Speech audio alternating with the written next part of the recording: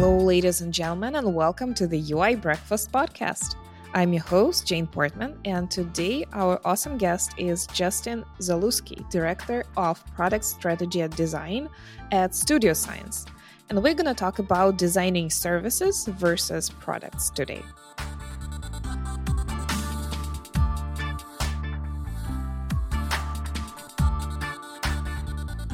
This show is brought to you by Userlist, an email automation platform for SaaS companies.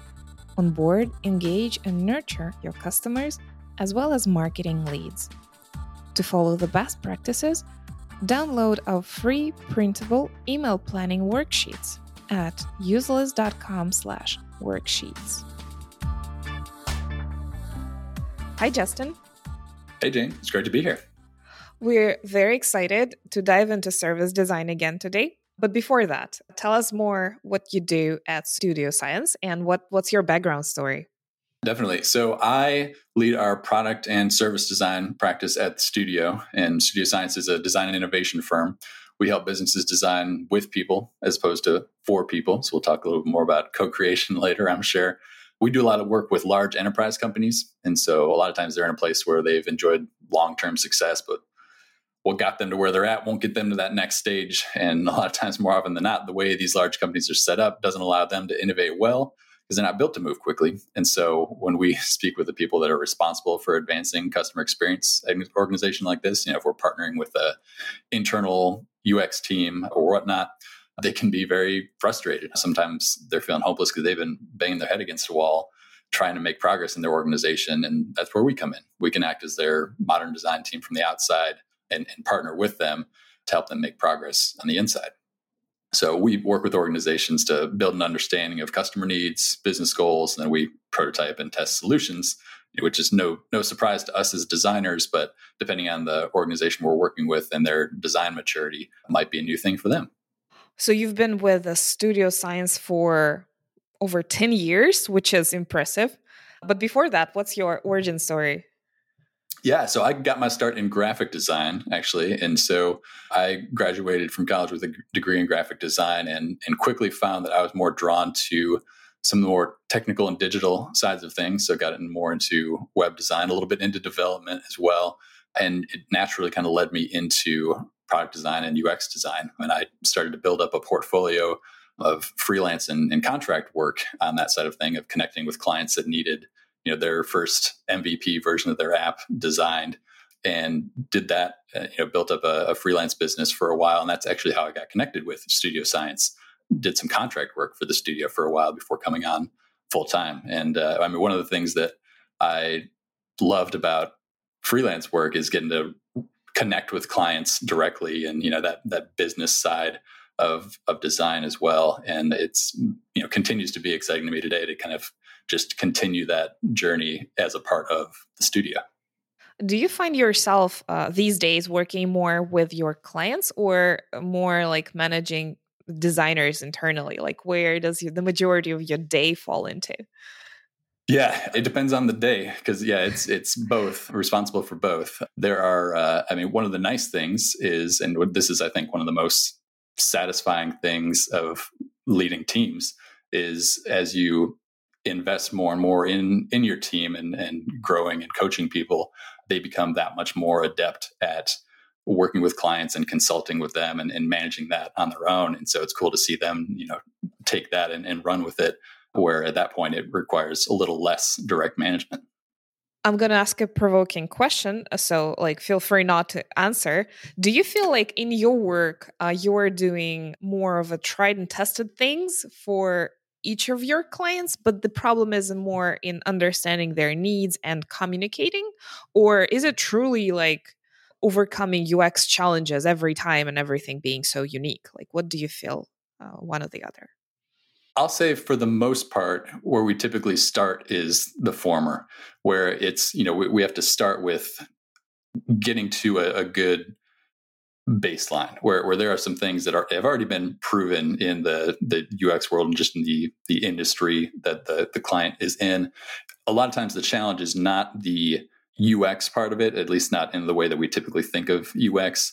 The challenge is in the change management and the people side of things, of like, how do we make this happen even if we know what we need to do. And so I think change management is one of those, kind of invisible parts of the UX process that we don't learn about in school. And we just get more and more exposure to and experience with in our careers. So that's where that challenge ends up coming in. And then as we get the ball rolling with that, that's where I think the ladder comes in, where we get into some more interesting and unique UX challenges of like, this kind of thing. There's not like a tried and true example that we can point to as an analogous experience, like right off the bat. And we've got to, be a little more exploratory and diverge some more to figure out what's going to work here. So when your clients come to you, do they already know, like, because the fascinating part is that you had both the product design and the service design together. So when they come to you, do they already know, like, we need design here and services there, or do you get to differentiate them like as you go? Sometimes they do in organizations that have a greater design maturity, especially a lot of times we partner with great internal UX and CX teams, and like they know what's needed and they can differentiate between like what we need is service design, or we need this kind of qualitative research.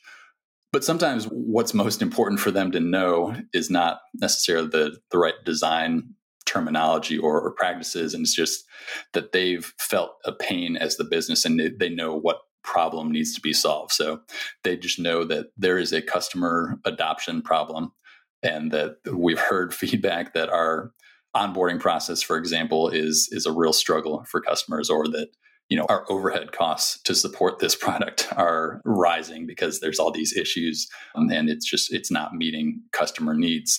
And that's really the most important thing for them to know, because we can come in and then help them out, and they don't necessarily need to know the terms product design or service design, but they know what the issue is and they know what they need help with. Is it always about adoption, or has it ever happened that somebody came to you in like to investigate later stages of the customer life cycle where they need more help?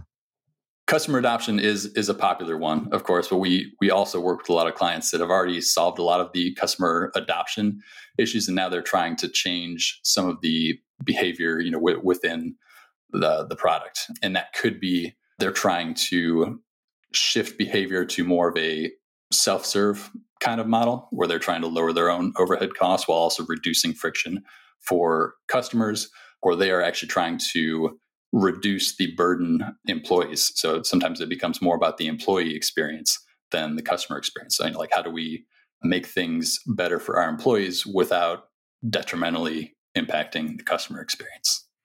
In our conversation today, let's focus on the adoption side, because it's obviously an overwhelming focus for any software business these days. Maybe not any, but definitely primary. And where do you even start? Let's say a new client comes to you, they have certain adoption problems. What's that research phase that you do that's required so that you can actually map out the process where self-serve meets done for you, et cetera, et cetera? And this is one of the things that I like most about the front end of a project, and that research is just because it's going to be a little bit different every time. It's hard to just like package up so neatly, because depending on what the problem is and what the company is, we might take entirely different approaches. We definitely take more of a qualitative approach, supplemented by quantitative data, but we love to talk to people. And so we tend to start with talking to the internal stakeholders. That helps us get kind of a good map and lay of the land of, what departments are going to be really critical in this. And it helps us to kind of branch out and find where we need to explore more. And then we start to expand our circles into partner organizations, if there are third parties that are part of the service and the journey that are also, stakeholders in their own way. And then eventually, of course, to customers and users, and figuring out what is their side of the experience. And that allows us to really map out the current state blueprint of, all right, here's what your customers are experiencing. Here's everything that your organization is doing to support their journey along this service. And then let's figure out, where are the opportunity areas along there? How is this affecting your business, and what kinds of change are we trying to drive in the business? Do you have a framework, if you could share that, for figuring out customer pains as they go through the product adoption? We're not overly obsessed with frameworks, but the framework that I would say we tie most closely to for the question that you asked is jobs to be done. We're a big fan of jobs to be done. Saw that coming. Yeah. Yeah, exactly. It's gained good traction for good reason, I think, because it does such a good job of focusing on the change that customers are trying to make. And it frames up their focus broadly enough that it isn't so, narrowly tactical, and it still allows product teams to, be very outcome focused. And I should also clarify, because there is this, whole two schools of thought thing with jobs to be done. We are much more on the jobs as progress side than the jobs as tasks. But we know, obviously, it's helpful to break things down more tactically at a certain point. But we do think of jobs to be done as the change and the progress that customers are trying to make in their own lives. We actually had Bob Mesta a few months ago here in the show. I saw that. And then he was promoting his recent book, but the one that he recommended most for designers that I went after. So after the interview, I went and read that book. I think Customer Side Sales, or maybe I'm saying it wrong. We're going to dig that link out for the show notes. It's a really, really helpful book if you're trying to do that. So I'm totally with you on the framework. So what you do is jobs to be done style interviews. You ask Socratic questions, 5 whys, like what was happening? Was it like spring? You were moving offices, things like that? I mean, we believe in design research. And so part of that is really getting a sense for not just the tactical things that somebody is doing within their interaction with a brand, but just really understanding like what else is happening in their life, what other context are they bringing to the experience. And so, I mean, part of that is also, when we can, meeting customers in their environment to understand. We were working with a trucking company recently, and actually like going to the fleet management center and seeing like, here's how they like manage all their fleets and their trucks, and like how they schedule, and like what's on paper where there are these binders and what's on the computer, and like here's all the chaos that's happening in the background. Like being in the environment helps us to understand their situation and their point of view so much more than if we are only conducting things over a Zoom. So you mentioned that the deliverable of that stage is the blueprint of the current situation. And how does that look like in form of deliverables? Like, what do you open Miro or FigJam and then draw up a chart? Or is it a spreadsheet? What do you ship? We're big Figma fans, and FigJam is a part of that. We will often use FigJam, I should say, as the collaborative part of that to start to build, to map out what that blueprint will be, and then end up representing it in Figma just for a little more control over how that visual shows up. Because it can be a lot of information to pack onto a blueprint, right? And so Figma ends up giving us a little more control there. But yeah, what the deliverable ends up looking like is, at the base level, we're mapping, it's all centered on the customer journey. And then we're adding those layers of what the organization is doing to support that journey. Here's how the capabilities map to it. One of the things I also love about the blueprint, and really any kind of like journey map visualization, is that each one ends up looking a little bit different. There's always some different thing we want to emphasize that's different between each project. So some will emphasize, what are the channels that are being used at different stages of the journey. Some will emphasize departments. Really it ends up coming out of what are the main insights that we found during the research that we want to make sure we highlight in the visual. So that's one of the biggest strengths, I think, of visualizing things like that, is not falling into a totally baked template, but pushing the template a little further each time. Is there anything that you are sharing publicly on this? Like, is there any client map available in public from your company, or maybe in some other open resource online so that our listeners can go find it and get inspired? There are plenty of templates available, and I've seen a lot of great ones. We do have our own, like I put one that kind of represents that base template that we usually start from. I put it up on the Figma community. So if you search for my name or Studio Science Service Blueprint on Figma community, you'll be able to find that. But I'm always curious and encouraged to see just all the different ways people are iterating on the typical structure of a service blueprint. So once you have that, how do you find things that should be improved what's the framework for analyzing that? Because there is no objective truth. There is obviously no software that can help you with that. How do you do that? Yeah, that's where it comes back to conversations and collaboration with the client, because we will never shy away from documenting here's all the opportunities that we see where things could be improved and the impact that'll make either for the business or the customer or whoever. But obviously, like, you can't do everything all the time. And so it comes down to prioritization. And it's, what of these opportunities are going to make the biggest impact? What's the low-hanging fruit versus what are the longer-term strategic initiatives?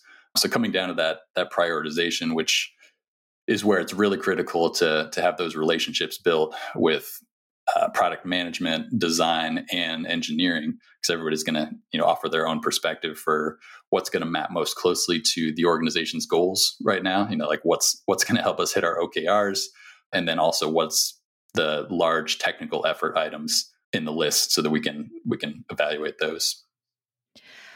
So you mentioned that most companies are leaning towards the self-serve model, so product-led growth, self-serve, etc. But there are some situations when it's just hopeless to make customers do something, and when done for you works best. So how do you establish that balance? When do you know then when to give up and when to keep pushing the self-serve thing, or maybe match different fragments of this in the same journey? You're right. We've definitely seen more of a push for self-serve, especially over the last few years, with more of a need for, I hate to use this term, but digital transformation. Even the companies that have maybe lagged behind in that a little bit, there was more of a forcing function for that over the past few years in the pandemic. But you're right that at a certain point, like not everything can be self-serve, and it's important to know what can and what can't, or to put it another way, what are the impacts on the business and the customer of a self-serve model? And so that's where I think, taking the service design mindset and an iterative approach of how do we prototype and how do we test these kinds of things is really important, because there are a variety of different ways in which we could test, but there are ways to put together very relatively lean prototypes that would represent a self-serve experience and confirm, here's the feedback that we got on this from customers that have the perspective to know like what the current manual process is versus self-serve. Here's the perspective that we got from internal stakeholders, from the employees that are actually going to carry this out. And when we do that, we uncover some really interesting things. There are employees that we would go in with the assumption that hey, they're going to be so excited that they don't have to do this anymore. And they let us know hey, sorry, this is never going to work. These are the spots where customers need a lot of hand-holding. We act as very personal consultants in this time, and this is going to be something that's really difficult to cover digitally in a self-serve experience. And so that's the kind of stuff where the value of prototyping and testing really proves itself out, because you can find that stuff out early rather than going through that whole process of building everything out and then finding it out too late, or worse, actually releasing it and then having that kind of negative effect on the customer experience. What is your spectrum of different things you can be offering to your users during the onboard, not to your users, to your customers' users during this adoption phase? And that ranges from the knowledge base towards videos, towards hands-on training, towards video training. That's got to be swapped, and then towards done for you, or maybe strategy. So there's a spectrum from completely hands-on towards hands-off. What are your favorite formats that you've seen work well? Yeah, one of the things that we emphasize, and I hesitate to ever say that something's universally true because it depends so much on who the customers are and who the client is in the industry, but the closest thing I can think of to that applies to onboarding is how much it needs to be kind of multimodal, that everybody's going to have different preferences for how they learn something for the first time, for their experience with the product. And so having different ways for somebody to onboard, for somebody to learn a product. So be that, video content and written knowledge-based content. And, there's also a customer service option. Having that kind of flexibility ends up being really important. The other thing that we've found valuable in a variety of different contexts is to broaden our thinking in onboarding, that it's not so linear as there's onboarding and then there's the experienced user phase, right? Like there are people that don't use a tool for months and they have to come back in and relearn, or people that use it infrequently, or people that switch jobs, all these different kinds of things where it's so important to keep educational content, training material, all these things that we typically think of as the onboarding stuff, keep that available throughout their experience. We see when that goes wrong, how that negatively affects a user's ability to get value out of the product, especially when there's so many different users over a long period of time, and that knowledge is really hard to pass on. I'm so glad that you've touched on this multi-modal thing, because many times founders want to push the one and the only single way of onboarding users, and that's just different for users with different levels of education and autonomy, I guess. Exactly. I mean, it's recognizing different learning styles, different levels of ability and access, different demands on people's time. Not everybody has time to sit down and like spend an hour on a lesson. So I think just recognizing that that diversity in your audience base is really important to be able to design a successful onboarding experience. How do you let people self-segment somehow really well? Because usually the onboarding flow is sort of a single orchestrated experience, and you assume that something's happening and you kind of nudge or like inspire people along the way. But how do you offer those different tracks? And they can be completely different. Like one can be like, leave me alone, I'm going to do this myself in 3 days. Or like, oh, please guide me through with my account manager, like now. Like, how do you offer people those options in a good way? Yeah, I mean, I think the most important thing is to offer the options, because I'm sure we've both seen options where a company usually intentionally does not offer the options, or they want to drive a very specific behavior. And so it's, for example, like if you need to return something on Amazon, it's nearly impossible to talk to a person about that, or, any variety of companies following a similar playbook. And so I think the first step is just to figure out what options can we as an organization reliably deliver. We realize that like not everything is possible, especially for an early stage company. It might not be feasible to also set up like a call center where people can, have white glove service. But to figure out, what are the options that we can offer to cover the most ground for our customers. And then I think there's a lot of just great best practices to follow in terms of the UI to show like, hey, we know you're here for this reason. Here are your different options. What do you want to talk to somebody on the phone? Do you want to chat? Do you want to email? And even there, like you've already funneled into like a support experience. So that's one of the things that's, kind of part of core UX and UI design, is just figuring out like, how do we highlight these certain kinds of things? And a big part of research is knowing when do our customers need these kinds of things. I have so many good questions for you now. Ironically, in about 40 minutes, I'll be speaking to a fellow SaaS founder, and they've had amazing success at installing mandatory 2-hour training calls for every new customer, because they just figured that it doesn't work for them. So I guess every business is indeed unique. In their case, mandatory was the key to success. You mentioned channels. Is there any these days, like what's the sentiment? What channels seem to work best? Like phone versus in-app versus email, and LinkedIn direct messages, anything. Yeah, that's another one where I hesitate to prescribe one that really works best, because we've seen, in some industries, it's all about, email ends up being the most effective, or at the very least the most cost effective. And there are some where we've heard like, we were working real estate recently where they're like, nobody's going to read this email. Like everybody operates entirely on text messages. Like SMS is really our channel where we got to communicate. So I hesitate to prescribe a channel universally, but I know that going back to the multimodal, that's where, and one of the things that I think is really consistent in services is just knowing that the same thing is not going to work for everybody. And you got to figure out like, what are the different ways that you're going to use multi-channel experiences, multi-channel communication to keep people engaged across that journey of your service. That is such a vague answer, but it is also very true. Like, yeah. I hate to admit that. What are the best ways of testing your service design prototype or the experience that you think works well? Like, how do you run it by a pilot group of customers?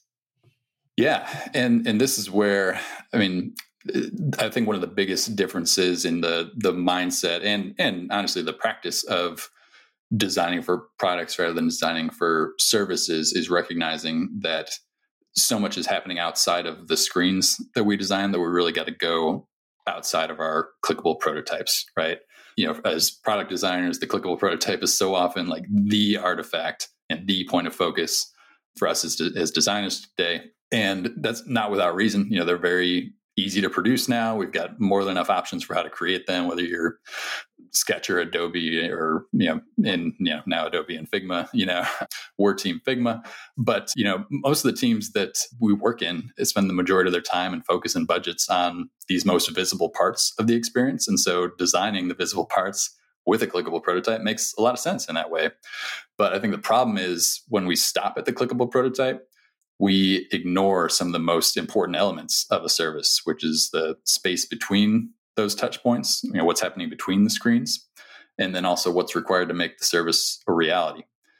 And so one of the ways that we recommend, getting back to your question, that we recommend testing to go outside of just the clickable prototype, to work in there what's happening across different channels and across different periods of time.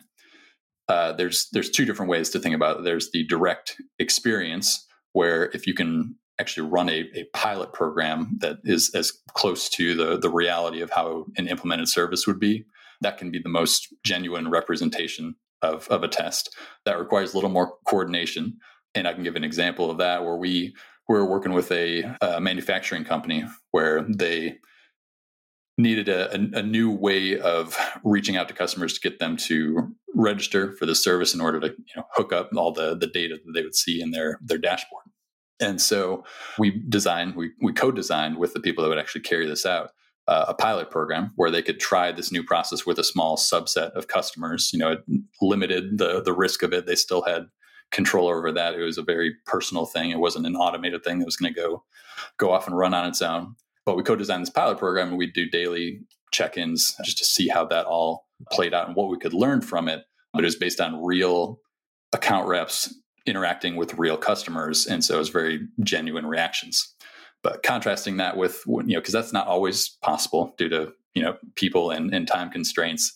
So the other route is, I've heard it referred to as indirect imagination, right? Like you can still do a moderated user test, but you can be more intentional about setting up the scenario so that people understand, like, this isn't always going to be a totally linear process where you get this email and then you're immediately signing up here. We can ask them to imagine a scenario where, all right, you got this. And now, imagine that some time has passed, you're logging back in on a Monday at work. You can kind of paint the picture and set a scene, help people imagine a scenario just so you can get a little bit more of a sense for what's going to happen in those shifts of context, time, and channels.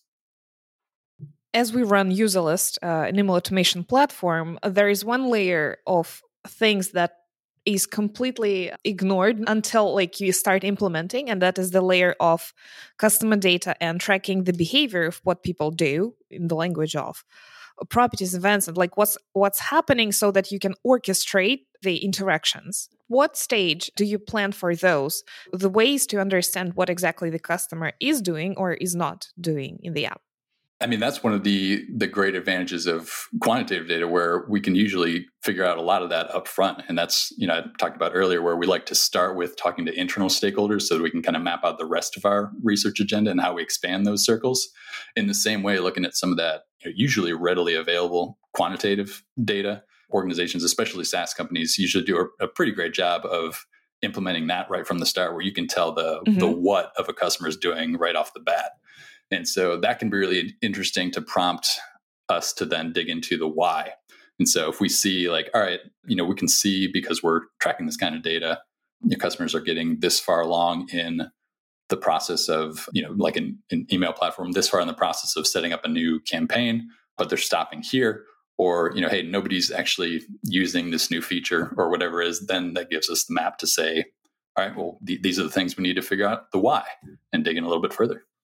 Interesting. You just used UserList as an example customer, but in fact, we see, because we're also sort of a service tool for setting up those service processes. So we work with our customers in a similar way that you're working with yours, trying to help them orchestrate their onboarding experience, which is a big challenge, by the way. Exactly. Yeah. I mean, to your point about what can be self-serve and what can't, it's hard to expect people to be like totally self-serve email experts consistently, right? Like that's the value of professional services. Definitely. We talk about human motivation, but there are ways to manage that. And one of the most powerful levers is by making people pay, and the structure of those payments and the timing of those payments. But somehow this aspect is very often neglected in like textbook situations, and you can only get that kind of advice from fellow founders, for example. So from your experience, how does taking advance payment from a customer help get them motivated, or shall it be refundable, and when, and shall it be in installments? What's your best practice recommendation? Yeah, I can speak to what we've seen in our experience. There are people much more knowledgeable on pricing strategy than I. In our experience, I mean, the earlier the commitment, there's this trade-off, right? And experimentation is how you figure out if that trade-off is worth it for your business. But we see this trade-off where that earlier commitment, when people make it past there, they tend to stick around for longer. So there's a great like longevity and retention to that approach. The downside to it, this, you mentioned product-led growth. This is a big part of that, of like removing any barriers to get people on there. That is a barrier. And so you're inevitably, with any new barrier that you put up, any new little point of friction, and payment is a big point of friction, you're going to see a drop off. And so it really depends on what your strategy is, what kind of results you're going to drive for your business. Like if you are looking to go more of a product-led growth model, then those kinds of upfront payment barriers can be detrimental to growth. But that's not true of every business. Some businesses need to know that when they're going to invest the kind of resources in onboarding someone and training new customers, they put a lot of love and care and attention in every new customer, then they need a little bit more of a commitment in order to make that feasible. Another question about motivation is, shall we allow people to do things at their own comfortable pace and timeline, because there are many things happening inside their business and inside their team? Or shall we try and somehow influence their behavior? Have you had successful case studies when you were able to do that consistently? That's a tricky one too, because I think it comes down to the natural tension between customer needs and business goals that we're trying to drive. And there's a happy middle ground to be found. But I think we've all seen where people go too far one side or the other. And, the too far on the driving business goals and not caring about user needs is where we see dark patterns show up of like creating false urgency. And like, you're trying to say like, I'm booking a hotel, there's only one left, when there's not really only one left, and all these things where you're trying to create stress and hurry in customers' lives to drive more profit, right? And that's not good. That's not a good long-term strategy. That's a very like short-term extractive mindset, and that's not going to bode well for the long term of a business and a brand. So it's got to be balanced out with your customers' needs, where just like we were talking about kind of the multimodal different kinds of needs, different customers are going to have different needs in terms of time. Somebody might be reading your email or like going through an onboarding process, and they've got like, their kids start screaming in the background, or like they got to go, pick up the dog or whatever it is. And so I think just being understanding that like, your customers have more going on in their world than just your product is a good way to start to view the experience a little more holistically. There's one additional question I'd like to ask about the financial side of things. So are you in favor of paid onboarding or free onboarding? Like, do you think that an onboarding fee is a good thing for a business? In terms of charging a customer to onboard? Yep, to get started versus just starting monthly payments and no special onboarding fee. Yeah. In the examples that I have seen, and in our experience and with our clients, it usually tends to make sense to remove any barriers to onboarding. I know that's much more of a product-led growth kind of mindset. It shouldn't be true for every business. There are some businesses that need to charge for that kind of onboarding in order to create the kind of experiences they need to create for their customers. But if I had to choose between one or the other, if it was a totally binary thing, I would lean towards removing barriers and allowing customers to get in, realize the value of the product before charging. Mm-hmm. Awesome. Sometimes you let them in and they realize the value, but they can't because it's a blank app and nothing has been set up yet. So really leads to frustration versus realizing the value. It's a mixed bag. Yeah, that's a tough thing of, how do you get them? Because it does require them to even if they don't need to invest money, they need to invest some time and effort to actually use it, set some things up, which, gets them emotionally invested in the product as well, right? Like there's something to that, but when done well, they're getting an outsized portion of value for their time and effort. And that's the start of a good relationship. Absolutely. What are your favorite resources when it comes to service design, mapping, journeys, anything in that department? Yeah, I'm a big fan of, and I'm a member of Service Design Network, global network of service design practitioners. There's also just a lot of great resources. I've got a whole, list of folks that I'm connected with and follow on LinkedIn that are great about sharing resources. I should put together a more formal list sometime. But that's one of the cool things about, I think, the design industry in general, and service design is no exception, is just the wealth of community resources and people figuring new things out and not being afraid to share. Any favorite books? My most recent favorite book, especially as it relates to service design, is a book. I'm going to look behind me just to make sure I get the title right, but Good Services by, and I hope I'm pronouncing their name right, but Lou Downey. There's been a lot of great writing about service design. There's a whole book series that I also enjoy of, service design thinking and doing. But what I liked about Lou's book is they go into the principles about not how to do it, because that's fairly well covered, but what are the elements that make a great service. And it's a great, well-written book. Totally recommend it. Fantastic. Thanks so much for sharing your wisdom today. Where can people find yourself personally and Studio Science online? For me, you can go to justinzalewski.com, learn a little bit more about me, see things that I've written, talked about. For Studio Science, go to studioscience.com, learn more about us. And then, anybody that's interested in chatting more about product and service design, or if your organization would benefit from talking more about that, feel free to reach out to me.